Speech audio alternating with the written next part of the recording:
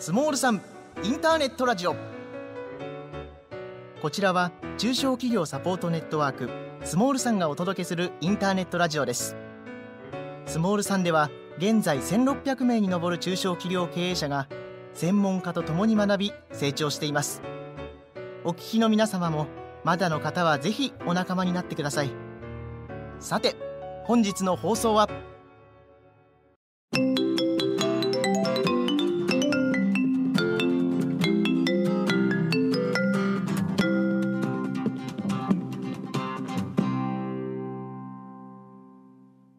雅と景子の音楽日和。この番組は味噌問屋の若旦那にして演歌歌手の堺雅俊とピアニストの伊豆谷景子がさまざまなゲストとともに人生と交わる音楽をお送りする番組です。皆さんこんにちは。こんにちは。第111回111ゾロ目の配信分になります。2023年11月14日火曜日です。はい、ということで1111 111トリプル111なんで111回目でしょ。ああ、そうかそれね、ごめん。そうです11月14日なのになんで111なのかなと思ったら、これ配信の回数なのね。そうです、分かったそうです、はい。111回ですね。そうなんです。なんかこの辺3桁になると、前回も110回ってなんか節目のような感じがして自分でね自画自賛でお祝いしてたんです、でも次もこの111もなんかいい感じじゃないですか。だからまた今回も自画自賛でもう、配信っていう感じで明るく、そうその続きみたいな話だけど、僕ほら木曜日にレインボータウン FMはい、ね、生放送やってるでしょ、かなりのあれでいつもねめぐみさんと2人で5時55分55秒っていう時計を見たら、ラッキーかもねって言って最近言ってんのよ。で俺ねいつも見逃してて、実は先週初めて見れた。5555わやりましたよ。いいですね。111よりすごいかもしれない。本当ですね、でもこれは毎日あるからね、そうですよ。そうですよ。だからその何年何月何日まで言うとね、ほらなかなかいろいろね、足りなかったり、いろいろなかったりするけれども、それはあるので、もし何か好きな数字があったら、33333とかね、5まではあるからいいですよね。11111もあるしね。だって某居酒屋ではチンチリオチンでゾロ目が出た無料じゃないですか。やはりゾロ目はなんかこういいですよ、意味が。そういうことね、はい。ということで何？そうなんですよ。某東京の青山にまた新しい音楽教室を出すそうじゃないですか。はい、前回もねこう嬉しい話ということで自分の宣伝をさせてエール音楽教室高輪教室が2個目の教室を同じ建物内で、増やすっていう話をしてて、講師の先生も増やしますのでっていう話をしたんですけど、ちょっと春頃からはちょっと南青山の、インターナショナルスクールのところにアフタースクールがありまして、そちらにもスタジオがいくつかあるんですね、でそちらにも音楽室がありまして、そちらに出展というか、エール音楽教室として個人レッスンをしてもらえないかっていうお誘いがありまして、どうしようかなとかいろいろとね今もちょっとまだバタバタしてるので、と思ったんですけど、10月から、もう契約を南青山ってねもういいよね。そうなんです。外苑前です。はい、そうなんです。そちらで、幼稚園の、があるので、あとアフタースクールもともと別の小学生とか近くの方が、いろんな書道教室だったりとか、理科の実験とか、あとスポーツ関係とか、ダンスとかもいろいろある、こう流れがというか、いろいろとこうあるところに教室を出せるので、そういう方が音楽もって言ってこうそこで習われる方の可能性も広がるかなと思いまして、いい感じだね。ちょっと全国展開の第一歩だねこれね。ね、どういや分かんない。でもちょっとこう来たよこれ。本当に一つの部屋が、ピアノがある部屋がお借りできるので、今のところ月曜日と水曜日ワンツーマンレッスンでさせていただきます。よくねアパの社長の様子を見て思い描いた方がいいよ自分の社長の恵子社長そうでそんなね身分じゃないですよ。どういう帽子かぶろうかなどういう衣装着ちゃおうかな何の車乗ろうかなと思いましたそんなはもうあれなんですけど、でもまあちょっとすごいじゃないですか。もうこのほらスモールさんのね、このラジオを聞いていただいてる中小企業の社長の皆様、ぜひぜひうちの恵子があなたの近くに出店するかもしれないんで、もし、何かありましたらご紹介いただけるようでしたらご連絡いただければ幸いでございます。よろしくお願いしますということで本当英語学教室南青山で検索していただくと載ってますし、本当に各キッズラボというそういう団体がありまして、そちらと一緒に参入させていただきますので、そちらのホームページにも載るかと思いますので、ぜひピアノの個人レッスンですね、お子様の3歳から受け付けてますので、どうぞよろしくお願いします。はい、皆さんよろしくお願いいたします、ということでね、今日はあからさまにエール音楽教室の宣伝をさせていただいて、オープニングとさせていただきます、今日はねちょっと素敵なね可愛らしい、ゲストのね方に来ていただいておりますのでね、早速行きましょう、呼んでいただきたいと思いますので、皆さんぜひ聞いてください。よろしくお願いいたします。お願いします。綺麗、気持ちいい、心地いい、住まいから笑顔を作り出す宝工機はそんな住まいづくりのお手伝いをしています。25年間積み上げた技術力とサービスでハウスクリーニング、定期清掃、植木のお手入れからリフォーム、水のトラブル、ゴミの撤去、蜂の駆除まで、お住まいのお悩みなら何でもご相談ください。高い品質、良いサービス、宝工機。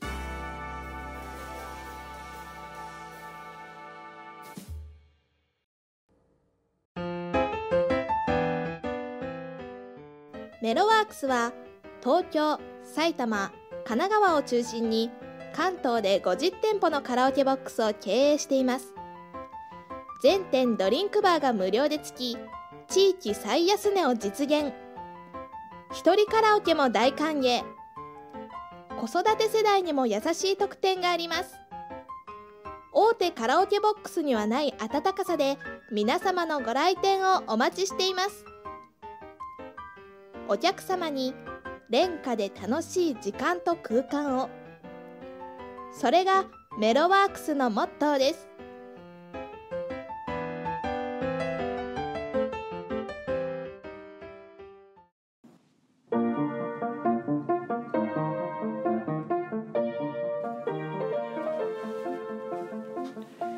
けいこの音楽豆知識コーナー。はい、今月もやってまいりました、音楽豆知識コーナーでございますけれども、恵子先生、今日は何についてお話しいただけるのでしょうか。はい、ですね、音楽というと、音がやはり住居では結構問題になって、皆様そうね、ほら例えばね、皆さんここにほらいらしたゲストの方もね、言ってた方もいらっしゃいますけど、家でほら音を出して練習できないからしょうがないからカラオケ行ったりとかスタジオ借りたりとかっていうと、ほら結局余計にやっぱりお金がかかっちゃうわけじゃないですか。皆さん大変な思いをされてるんですよね。で教室でも1個目はもう防音室って言って、そういうのをきちっと入れてっていうことでやったんですけど、2個目でお隣ということもあり、ちょっとこう簡易的な、もう家で DIY 日曜大工でできる範囲でできる範囲のっていうか、私はできなかったですけど、主人が日曜大工でやってくれてようやく完成したこの経験をもとに皆様にちょっとこうできる範囲で、今ホームセンターとかでいろいろ本当に売ってるんですけど、それでもなんとかなるぐらいの感じまでなるんですか。なりましたね。あら、本当？で今は本当に端っこの間取りっていうのもあって、お隣さんは若干こう結構迫ってますけど、10センチぐらいでも外の別の横のビルなので、こんだけ外があれば大丈夫だということなんですけど、ただ同じ隣がいるんですよ。同じ壁の隣の部屋とかにそうそこなんですよ。そことあと上ですよね。でその場合にちょっとその手作りでっていうこと、専門のそういう業者さんにも相談に行きまして、実際そのホームセンターで壁は、グラスウールをつける。グラスウール、綿のようになってるちょっと痛いファイバーグラスみたいな。そうなんですよ。よくそういう、吸音材、ふわふわしてるやつね。はい、それがありまして、はい、そちらを壁につけるんですけど、これが一つコツがありまして、もちろん重ねて何重にもするともちろん壁が厚いので、もちろん向こうには届きにくいんですけど、若干やっぱり音っていうのは空洞がある。そうだよね。なのでその壁のもう数センチでもいいから空洞を作ってそのグラスウールをやって、でまた空洞を作ってもう二重にしたんですね。それって大変じゃない？そうだからその梁というか木で、枠作んないと枠というか、押さえるやつをこうその中に挟み込むみたいな感じなんですよね。それ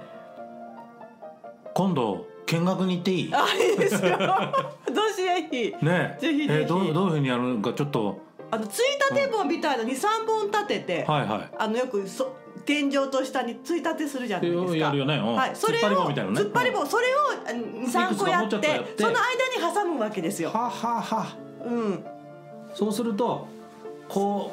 うなってるとここに空間ができてるわけね。そうです。でまたやって渡るっていうと、もちろん狭くなるんですけど、その分かなり音はそこで吸収されるので。別にほら体操するわけじゃないから。そうなんです。弾ければいいし吹ければいいわけだもんね。はい。でそれに対しての実際そのすっごい硬いものっていうのは反響板の代わりになるので、音が跳ね返して、結局その跳ねたものが上だったりとかに響くわけですよ。だからそこに布だったりとかちょっとデコボコするようなものを音を吸収させるためにね、つるんとしたものはダメなんです。こういうのね。そうなんです。そういう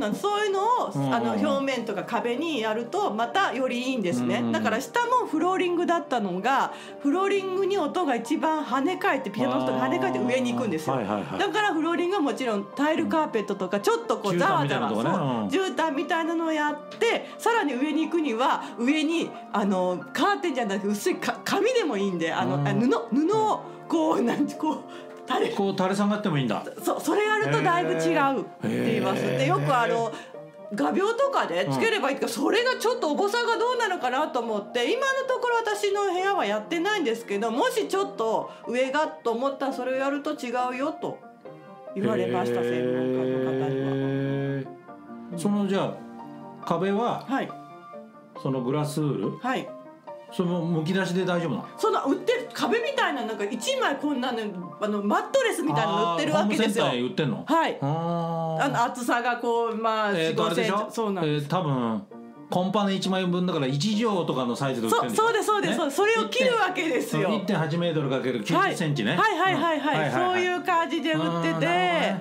でも今便利なのかトラックまで貸してくれましてね。それで運んでですね、本当にもう手作りで、運ぶのはちょっと2人ぐらいいりますけど、あと切る時、でも結構カッターとかでパキッとこう折れる感じのもあるので、その辺はねちょっと大変なんですけど、できます。10万20万、大変は大変だよね多分ね。6畳一間とかだと結構壁いっぱいあるしね。そうなんです。だからそのお隣さんの方を全部やって二重にしたのかな。で天井はそういう風にやればいいし、あと床っていう感じ。あと窓がやっぱり漏れるわけなんですよね。でもちょっと道路沿いの方はもう外聞こえても車の音があるので、それはね、小窓はちょっとそれでガラスウールで閉じました。とにかく漏れない音がっていうことで。大変だけどできちゃうんだね。ちょっとできましたね。業者さんに頼む何分の1かでできちゃったのかな。かなりです。もうアビテックスみたいの入れちゃうと200-300万することが20万とか10分の1ぐらいで一応もちろんね会員なので、そういう何かあったっていうこと、何かあった場合苦情あった場合保証できないっていうのもあるんですけど、ちょっとやってみる価値はあるかなと思って。あともう子供さんの振動どんどん言うのとかも、そういうクッションをよく合気道とかああいう武道で置くような子供のね、そういうクッションを置くとだいぶ衝撃が和らぐので、音と一緒でやっぱ振動で伝わらないと思うので、そういうのねちょっとトラブルがあったりね。そうなんですよ。だからそれだけでも違いますし、簡易だからマサさん音響はねもう3の2の次3の次ですよ。そのやっぱりもうしょうがないね、弾き心地っていうのはねしょうがない、練習のためだから。そうなんです、ただやっぱりご近所様に迷惑でないためにとか、あとやっぱそういう苦情来たら気分的にね、やっぱりねお互いによろしくないので、そりゃそうだよね。やっぱりそこをまず第一に考えてやるんであれば、そういう工夫もいいかなとちょっとやって思いました。でもね、俺昔ね子供の頃ね近所で夕方、多分6時7時ぐらいになると必ずピアノを弾く音が聞こえてきて、いいもんだなと思って聞いてたけどね、別にうるさいとも思わないしね。だからお隣さんもその好きな方だったら、そこちょうどねそんなにね大きくなかったらいいよって言ってくださる方もいらっしゃると思うんですよ。エレキとかさ、そういうのの音だとちょっとやばいかもしれないけど、ね、でもそうやってねやっぱりちょっとほら近所迷惑のこととかも考えながらね、やらなきゃいけないから大変ですね本当にね。そうなんです、ちょっと音のね問題はねしょうがないね。はい、もう私は奈良の田舎の時は田んぼだらけでそんなことも気にせずにやっておりましたが、やはり都会となりますとお隣さんのでも田んぼの稲もねそのピアノの音を弾いて美味しく育ってたかもしれない。そうですね、お味噌棒とか言ってということで、恵子先生ね、一応やってみる価値はあるということで、皆様にね YouTube とかでもいろんな防音のね、やり方も載ってるので皆さん参考にしてちょっとトライしてみても面白いかなと思います。大変だけど思い入れができちゃうかもしれないですよね、一生懸命やった手にやということで。ということで恵子先生、今月もどうもありがとうございました。いえいえ。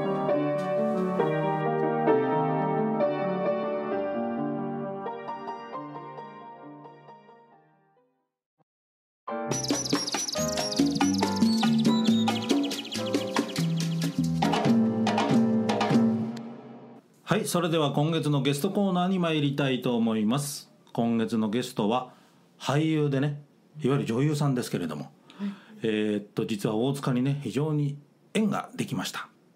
若手の俳優さんでございます。今里まゆなさんをお迎えしております。まゆなさんどうぞ。こんにちは。こんにちは。よろしくお願いいたします。去年の大塚音楽祭じゃねえよ、大塚あきんど祭りの時に初めて、うちの事務所の辻口社長から紹介していただいて、まだね大学生なんだよね。だから去年だから2年生まだ。そうですね。大学生で一応その俳優さんとしてね、駆け出しなんだけどいろいろやりたいからということで、ちょっと酒井さんやらせてあげてくれるみたいな感じでねありがとうございます。いろんなことちょっとしていただいてね、それでもう1年ぶりというか、ちょっと何回かお会いしてるんだけど、そうですね、こうやってねちゃんとお話しするのは初めてね本当ですね。今日はよろしくお願いいたします。ドキドキです。全然緊張しなくて大丈夫です。ありがとうございます。後ろに辻口社長がダーンとついてますから大丈夫です。まずはじゃあちょっとね、簡単に自己紹介をしていただけますか。よろしくお願いいたします。こんにちは。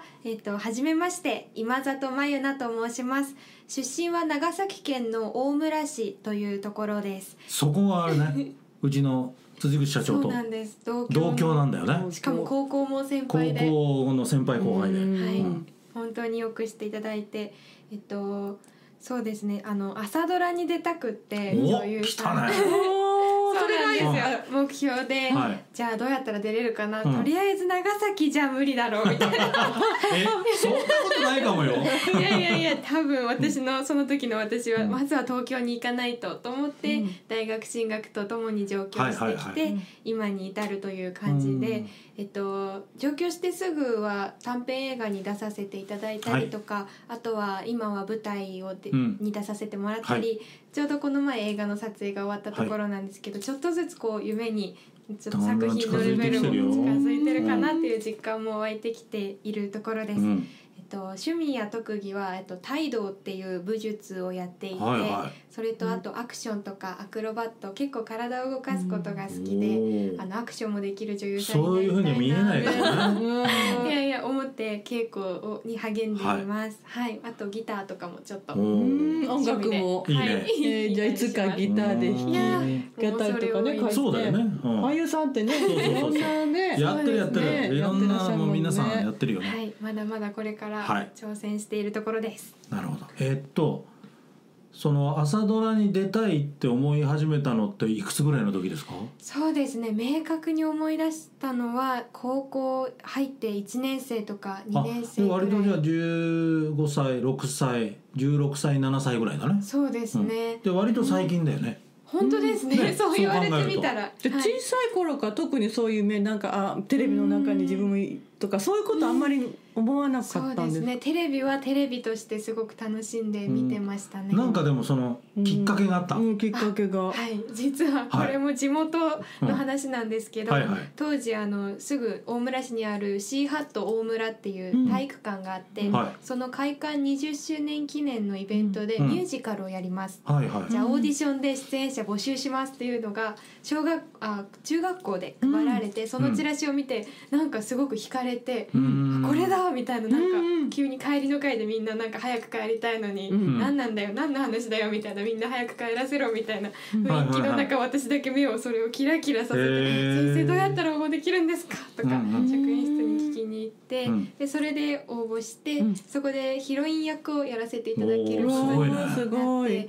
中村隆二さんっていうマッスルミュージカルを手掛けた方で、ちょっとマッスルミュージカルの要素も入ったでも市民もできるちょっとダンス歌ありのミュージカル劇で、もうそこでの経験がすごく大きくて、もう楽しくて仕方なくて、人の前でこうやって何か歌ったりすることが本当に普通の中学生だったけど、1年間稽古したらこうやってみんなの前で歌って喜んでもらえるんだなということを感じて、それがすごく嬉しかったのと、やっぱりあと見に来てくれたお客さんから「あなたの歌でもう感動したわ」とか言っていただいたり、あとお父さんお母さんが結構スポーツをやってる家系で、子供のことめっちゃ褒めてくれることそんなにないんですけど、そのミュージカル見た帰りに「いやまーちゃんすごかったね」よかったと。なるほどね。初めて褒められた感じ。いや本当ですよ。こんな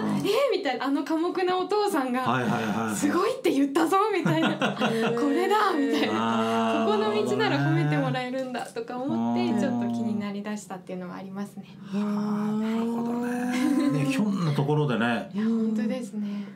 ビビッときたんだねじゃない本当にね。そうですね。何にもそれまでは別に特になんか学級でみんなの場になんかよく出し物で自分は自らやるとかそういうもの、そういうことはなくって、そうです。むしろなんか作る方が好きだったから、裏方の方がいい、美術やる大道具やらせてとかそっちが多かったですね。それがこのそういう募集を見て、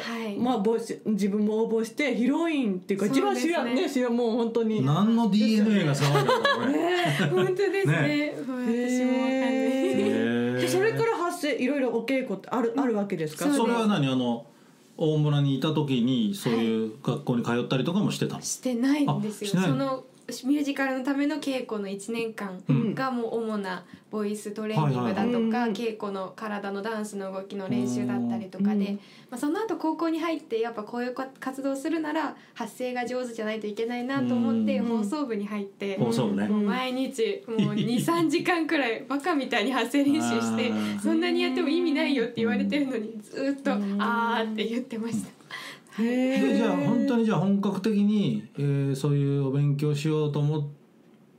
勉強しだしたのはじゃあこっち出てきてから？そうですね。もう本当、当たって砕けろじゃないけど、まずどんな世界かも本当に全然分かんなくて、何から手をつけていいのかとか、オーディションってどこで受けれるのとかも全然分かんなかったので、とりあえず行ってみよう現地にみたいな気持ちでやってきました。まず最初に、どういうとこへ行ってみたの？まず最初はでも SNS で活動をちょっっと始めたのが大きかったかもしれないですね。来てすぐに、お友達で SNS のフォロワー数がすごく多い子がいたので、私もフォロワーが増えたらちょっとはなんか見つかってスカウトされるかもしれないみたいな思った気持ちで写真を撮って投稿したりとかをしていて、そしたらたまたまそれをなんかミュージックビデオを作る予定のあるシンガーソングライターさんに見つかって、よかったら出てくれませんかみたいなところからそのミュージックビデオに出させていただいて、そのままライブにも出演してください、ぜひって言われて、ライブに出たら、そこにそのシンガーソングライターさん方をスカウトするために来ていた音楽関係の芸能事務所の方から、今度女優部門作るんだけど君女優やらないみたいな誘われて、私女優やりたくて来てるんです、みたいなので1個目の映画が決まったみたいな、なんか本当にもうなんかおお東京ってこういう感じなんだみたいな思ってました。でもさ基本的にもうほらそういう1年間きっちり勉強して発声だとかそういうのもちゃんと勉強したからできたんだろうな。じゃなきゃねパッと出てきて何やれったってできないよね多分ね。でも本当にそうですね。そのもうだからこそ現場で学ばせていただくことが多くって、去年は特に舞台に2本出させていただいてて、結果いろんな地方公演もあったのでもっと出たことになったんですけども、どこ行っても勉強でもう先輩との上下関係とか体育部ともまた違う不思議なのがあったり、芸能界はねいや難しいと思って全然舞台のやっちゃいけないこととかも分からなかったから、やっぱ田舎の市民ミュージカルとはもう東京の商業の舞台は全然違うので、本当皆さんにご迷惑をおかけしながら怒られながら、それでもなんかめげずに続けているっていう感じではあります。ちょっとね聞いていらっしゃる中小企業の経営者の社長さんたちもねいるんで、例えばほら従業員にね、こう挨拶したりなんかしなきゃいけないでしょ、朝礼とかであったりね。そうですよね。そうした時に、どうやったら聞いてもらえるかみたいな感じのこういう、なんだろう、発声練習とかなんかこういうのどうですってなんかない、素人さんにすぐできそうな、これをちょっとずっと続けてやった方がいいわよっていうような、なんか私は、声はやっぱり表情が乗るものだと思うので、笑顔で話すことが一番大事かなっていう気はしますね。どう思われますか？そうですよ。基本的にそうだろうね。あと私ゆっくり喋るように気をつけてたりするんですけど、相手の目を見てとかですかね。つい早口になっちゃって、でも普通はね自分ではゆっくりと思うと、でもやっぱり聞くと早いって言われることが多いですね。本当ですか？だから本当によっぽど丁寧に喋ってちょうど向こうが分かるのかなとか思ったりとか。よくほらね昔ね我々もほら若い頃ね、俳優さんの卵みたいな人がいっぱいほら公演とかで練習してたのね。あいうえおいうえおあうえおあいえおあいえおあいえおとかね。そうありますねよく。いっぱいやってたでしょみんな。はいはい。でいやまさにやってましたね、高校時代。楽しそう。じゃあその初めて SNS をやった時は写真っていうのはどういう風にするとそんな目に留まるようななるんですか？そこ。いや私もすごいもう綺麗な感じで載せた方がいいかなと思って、最初はちょっと頑張って、綺麗めなお姉さんみたいなちょっと洋服も頑張って投稿してたんですけど、全然いいねとか集まらなくて、でもただ何気なく上げてる日常のストーリーズの方がすごい反応がよくって、何なんだろうこの違いはと思ったら、なんかね、今なんかそうなのかもしれないね。飾るよりももうありのままありのままを見せなさいってね、言うよね。自分も出てくるし、よく写真だけで風景とかじゃなくて自分のストーリーっていうことですか？自分のストーリーですね。ほとんどもう私のただ大学で勉強してるよとか、学食食べてるよみたいな、超ゆるゆるの投稿で、それは結構毎日。そうですね。だって今さ、人が物食ってる音とかそれも聞いてるやついる。いや本当ですよね。なんだっけ、なんとか ASMR。いやびっくりしちゃう。あれはびっくりするよね。 YouTube でさ探すとさいっぱい出てくるでしょ今。そう専門の YouTuber さんもいらっしゃいますよね。いる俺の知り合いの女優さんもやってるもん。やってる人いるよ。そうなんだ。そういうのはやってないってことですよね。そうなんですよ。もう常にこの状態で。それはもうちょっと年齢がいってあと15年ぐらいしてからやった方がいいな。なるほど。今はね、そういうちょっと意外にちょっとあえて言わせてもらうけど汚れ系はやんないわ。汚れ系はしない方がいい。なるほど、もうピュアな感じでね。そうです。大学生だもん。ダメよ。すごい保護者の目線で皆さん。恵子先生がやるならいいよ。そうですね。でもなんかでもそうですよね、音ね。でね、さっき聞いたんだけど、インスタのフォロワーさんが1万5,000人。いや本当にすごくない？ね、それいつからいきなりですか？それともやっぱ徐々にどういう感じ？それが本当に1年前まで1600人しかいなくって、ちょうど1年前のこの時期大塚金土祭りに出てからのこの伸びがすごいんですよ。ほら金土祭りに出てもらっている仕事してもらった後に、お芝居やってるでしょ？そうです。あそこで博品館劇場で、そうですね、川中美幸さんの舞台に出てて、出させていただいて、すごいなと思って。そ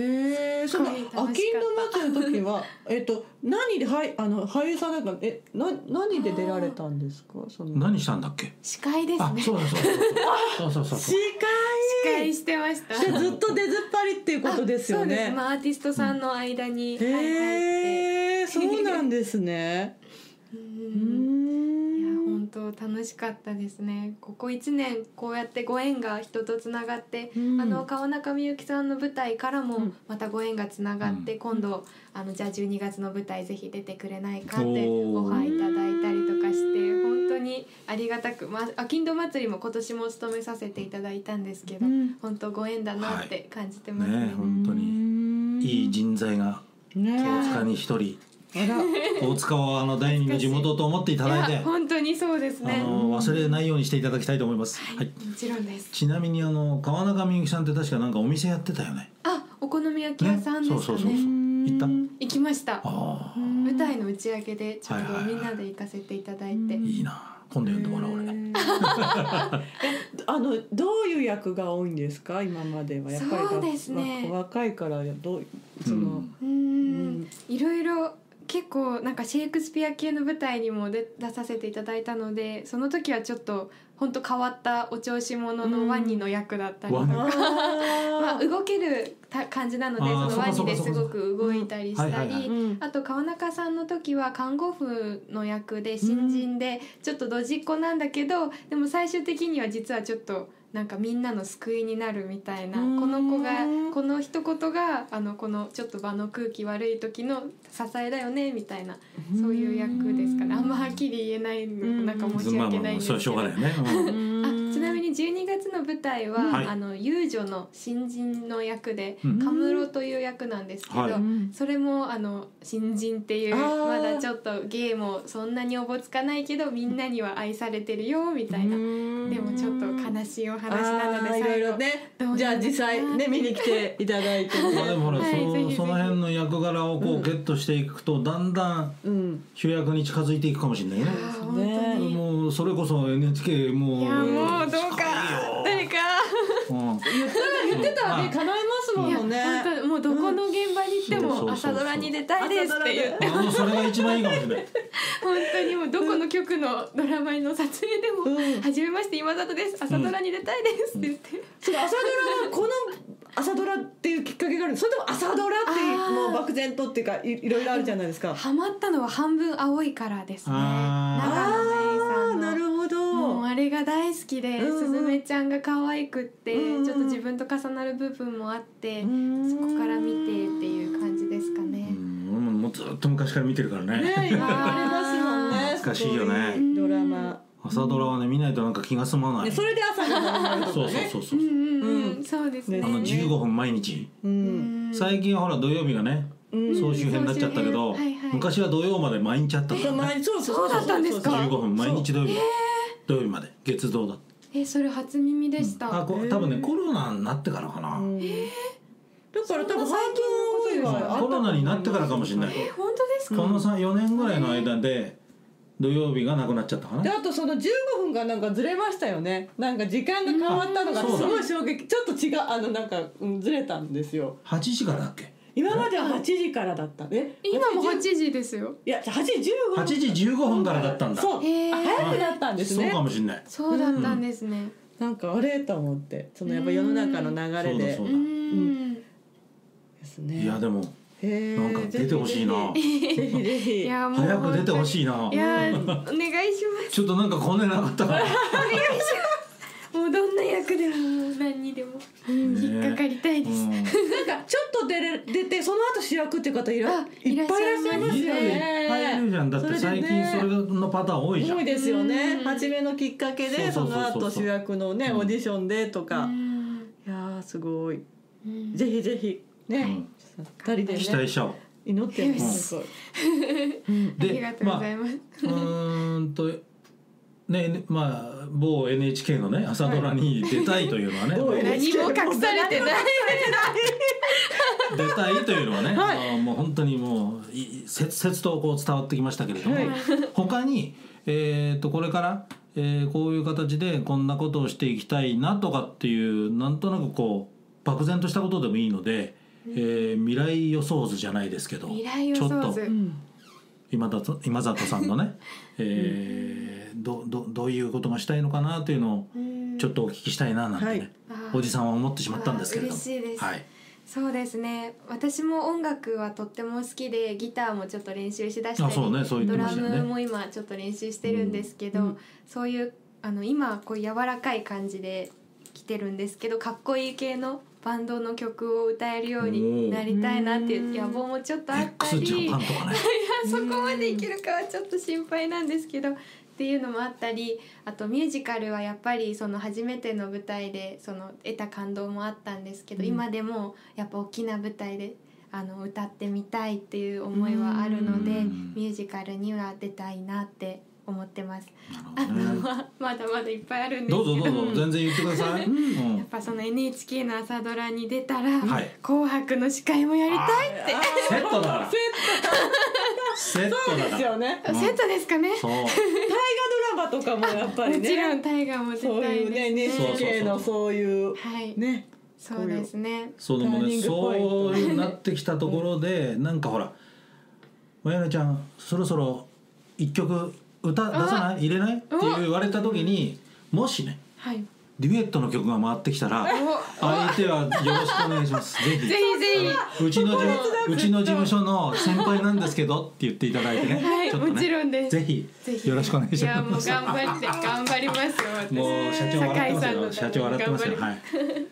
そうかそうですね。ミュージカルって言ったらやっぱりバラードとか今もなんか例えばカラオケ行ったら何歌われてとか、そのなんか好きなそういうジャンルというか、単純に何が好き？何が好き？歌うのそのカラオケで。私椎名林檎さん好きで。でも結構びっくりされること。そうですよね。びっくりだ。あんまり僕ジブリ歌ってそうってすごいよく言われて。年齢的に椎名林檎が出てくると思わなかった。なんかディズニーのシンデレラのああいう曲とかすごく綺麗な声をお持ちなので。でもカラオケに行って歌うと絶対ディズニー歌った方がいいって、椎名林檎は一人カラオケで歌ってって言われます。なんか合ってないってちょっとショックなんですけど、そうですね。やっぱ人と関わるのがすごく好きで、こういうお仕事してる人いろんな人と関われるし、薄く広くお客さんとも関われたりするので、ずっとこの業界に行ってこの業界で長くいていろんな人にこうハッピーな気持ちになってもらえるような存在でありたいなみたいな、そういう影響力を持ってたらなってちょっと思ってます。いいね。それぐらいのことがちゃんと思っていられれば、絶対そうなれるね。今のね大学生で勉強もしながらそういう両立しながらですよね。で卒業したらそっちの方にね趣がやっぱりボンといくので、その時にねいろんなチャンスとか思いがやっぱりあると違っていますよね。まさかね。本当にもう強い意志というか、それはすごく大切だと思いますね。思い続けて口に出さないとできないことっていっぱいあるからね。いっぱいあるんで、そうやって言うことがまず大事です。よかった、言えてよかった。だからどこ行っても朝ドラに出たいですっていうのはもう必ず言った方がいいね。そう、本当ですか。もうとにかく具体的に言う方がいいらしいです。細かくそうなんですね。自己紹介するときに絶対それ一言入れるぐらい朝ドラに出たい。全然したたかじゃないけど、いやもうそれを目標にね、そうですね、あんまり頑張っていただいて、これからもねちょっとますます精進していただいて、ありがとうございます。ところどころに大塚の宣伝もちょっと入れていただいてもちろんです、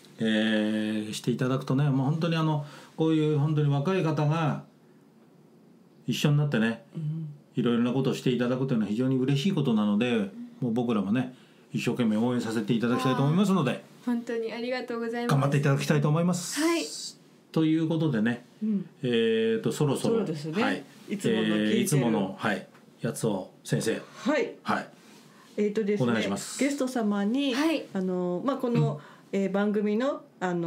タイトルというか「雅と景子の音楽日和の音楽日和」という本を出したことがきっかけで、その本の中にですね、音楽ではなくって幸せの音っていう言葉が出てくるんですけど、まゆなさんにとってですね、今、思う幸せの音お聞かせください。今思う幸せの音はいっぱい出てきちゃうな、どうしよう。そうですね、この話をさっきまでちょっと一応考えてたのがあったんですけど、この話をすると、実は LINE の通知音が幸せの音かもしれない。通知音でどれだっけ LINE の通知音って。来たっていうことです。ピコみたいな、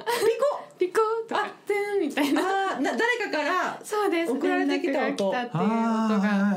もうなんか映画決まったよとか、オーディションこれ出すとか、お仕事の連絡もそうだし、友達から応援してるよとかの連絡もそうだし、なんかね、すごい若者っぽいかもしれないんですけど、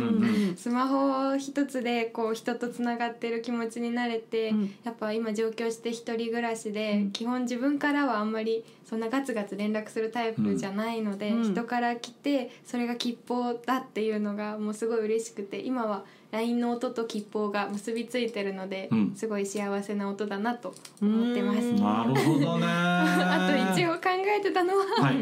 炊飯器の炊けたよっていう音ですね。どんな音なんですか？タンタンタンタンタンタンみたいな、なんかそういう音があるんですけど、うちのはね、チェレレレレ、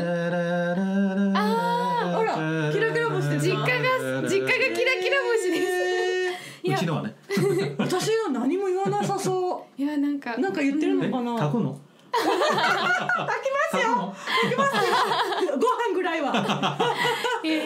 そうこれも上京してきて、まず最初に揃えた家電が炊飯器と冷蔵庫と洗濯機だったんですけど、その炊飯器で実家から送ってきてもらったお米を炊いて食べてると、その時はまだそんなに自炊も上手じゃなかったので、ご飯だけはうまく炊けたぞって思ってご飯と長崎の魚焼いて、お味噌汁ちょっと軽く作って食べるっていうのがもうその時のルーティーンで、もう音が地元とつながってる気がして、それが幸せだなって思いますね。なるほどね。いいね。いなかったよね。本当ですか？ LINE のこういう携帯スマホの通知音という人誰もいなかったよね。初めてで。いや100何人いて初めて。すごい嬉しい。意外にね、あんまり被んないよね、本当に。で、普段ね、こう移動とかするとやっぱ音消しちゃうから、その音ってあんまり知らなかったりもするので、すごく新鮮ですね。我々普通に仕事してるとどうしてもブルブルになってるから、基本的にね。確かに。そう。あとはインスタグラムの通知音とかも結構嬉しいです。ファンの人のいいねが来るたびに最初は通知する設定にしてたので、なるほど。ちょっと楽しそう、ドドドドドドドみたいな。1万円積むまで大変だよ。今はもう切っちゃってるんですけど。でもね、すごいですよね。なるほどね。そういうね、音がね、ますますたくさん来るように。そうですね。頑張っていただいて、ありがとうございます。期待の星でございます。頑張ります。一応東京六大学の後輩でもあるので、私の大学は違いますけどね、まず私は R ですけど、今里さんは H でございます。何も隠されてない。ね、包み隠さず、そのまんまをこうね、お届けするのがこの番組の方針でございますので、ということでね、今日はね、本当に時間ももうそろそろ来てしまったんですけれども、イベントのその宣伝大事、これをしていただかないと。最後、ありがとうございます。ここの放送開始が11月の14日からなんで、はい、その後のね、はい、ご自身の出られる舞台ですとか、そういった作品をちょっとご紹介いただければと思います。はい、ありがとうございます。お願いします。直近でですね、12月の13日から17日に渋谷伝承ホールにて行われる誠の挽歌という舞台に出演させていただきます。先ほどちょっと紹介したカムロという遊女の役ですね。他には元劇団四季の方とか宝塚の方とかが出られて、結構盾も激しいアクションのアクション系、はい、舞台になってます。お話はですね、幕末時代の新選組がモデルになってますね。新選組は好きな方が、そうですね、辻口社長好きな、大好きな、嬉しい、ぜひいらっしゃっていただけたら嬉しいです。もう涙なしには終われない舞台、はい、ですので、ぜひ渋谷の伝承ホールね。はい、渋谷の伝承ホールでありますね。そうですね。一応13日が18時半から、14日が13時半からと18時半から、15日の金曜日が13時半からと18時半から、16日土曜日13時半からと18時半から、17日の日曜日が13時からで、チケット代が A 席はちょっと後方側になるんですが、指定席で6000円、 S 席はちょっと手前の方で7000円で、 SS 席はもう超目の前の席で選べて8000円で、学生は指定席で5000円のチケットが用意されております。チケットはですね、私のツイッターとかインスタグラムに URL 貼ってますので、よろしければそこから開いてクリックしていっていただけたらと思います。今里真由奈さんからっていうことでね、皆さんね、ぜひぜひよろしくお願いしたいと思います。お願いします。5日間で8公演ってことかな。そうですね。そうだね。はい。8公演で自分はシングルキャストなので、ずっとどの公演にも、出演させていただきます。だってどれぐらいの時間のご舞台なんですか。そうですね、およそ2時間程度ですね。休憩も含めてになります。はい。最近ね、結構長いのもあるからね。そうですね。3時間とかね。確かに、すごく演出家の方が見疲れしちゃう、舞台疲れしないように、配置してくださってて、ダンスとか歌とかのパフォーマンスもお芝居の間に入りながら見飽きない2時間かなと思っております。それはちょっと楽しそうなんで、私もちょっと見に行こうかなと思っておりますので、ありがとうございます。ぜひ頑張ってください。頑張ります。まだ稽古これから大詰めなので、お怪我とかもやっぱ結構いろいろあると思うので、怪我は本当にくれぐれもしないように。足ちょっとくじいちゃったとかね、そうすると、割と後まで後を引くと困るので、本当に気をつけてやっていただきたいと思います。若いからね、まだ体も柔らかいし、我々と違ってね、大丈夫だと思うんだけども、本当に無理しないようにちょっと頑張っていただいて、ファンの皆様にね、素敵な笑顔を見せていただきたいと思います。で、最後にね、聞いていただいてるかもしれないファンの皆様にぜひメッセージを一言よろしくお願いいたします。メッセージを、いつも今里真由奈を応援してくださってありがとうございます。なかなか対面でお会いできる機会も少ないかと思いますので、ぜひぜひ舞台は見に来ていただきたいです。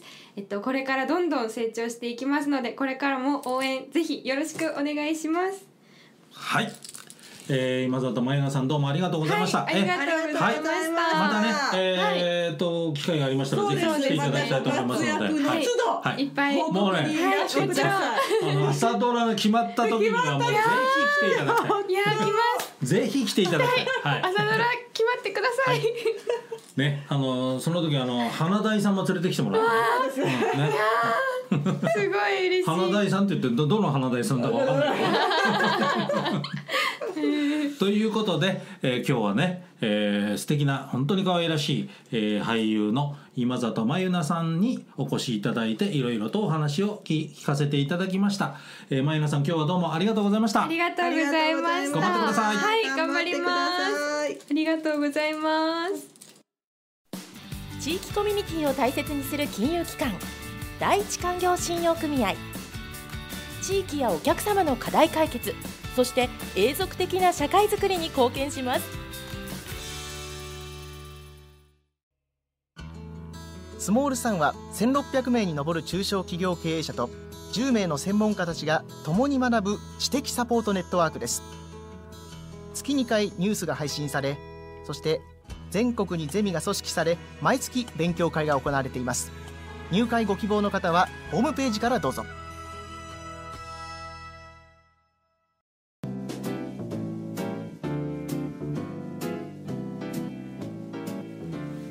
はい、というわけでね、今月もエンディングのコーナーとなりましたけれども、はい、先にちょっと私の方からお伝えさせていただきます。11月の23日、この放送から約10日後なんですけれども、昔ね大塚は7日17日27日ってね7の日の縁日っていうのをやってたんですよ、はいね、それをね、何年か前から、復活させようということで、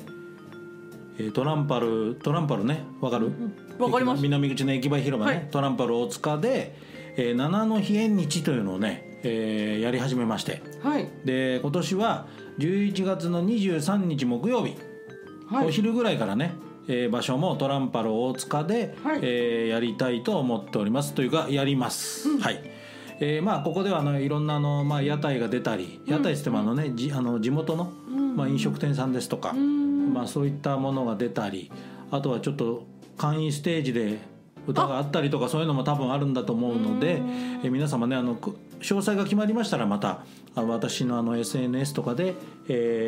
発表させていただき、ご紹介させていただきますので、一応覚えておいてください。11月23日木曜日、お昼ぐらいから大塚駅南口駅前広場トランパル大塚にて7の日縁日7の日縁日、ねを開催いたしますので、皆様よろしくお願いいたします。はい、以上でございます、はい。じゃあ続いて11月はないんですけど、引き続きちょっと宣伝をさせてください。12月6日、なので12月号には載らないので11月、そうだねここでやっとかないとということで、詳しくやってね、詳しくはい、昨年ですね、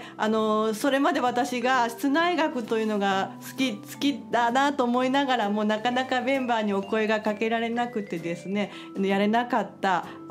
夢というのがピアノ50奏なんですね、ピアノとバイオリンを2台とビオラとチェロということで、すごいね、弦楽四重奏プラスピアノということになるんですが、その編成で去年は1回目をルーテル市ヶ谷で、12月6日にコンサートをしたんですが、引き続いてですね、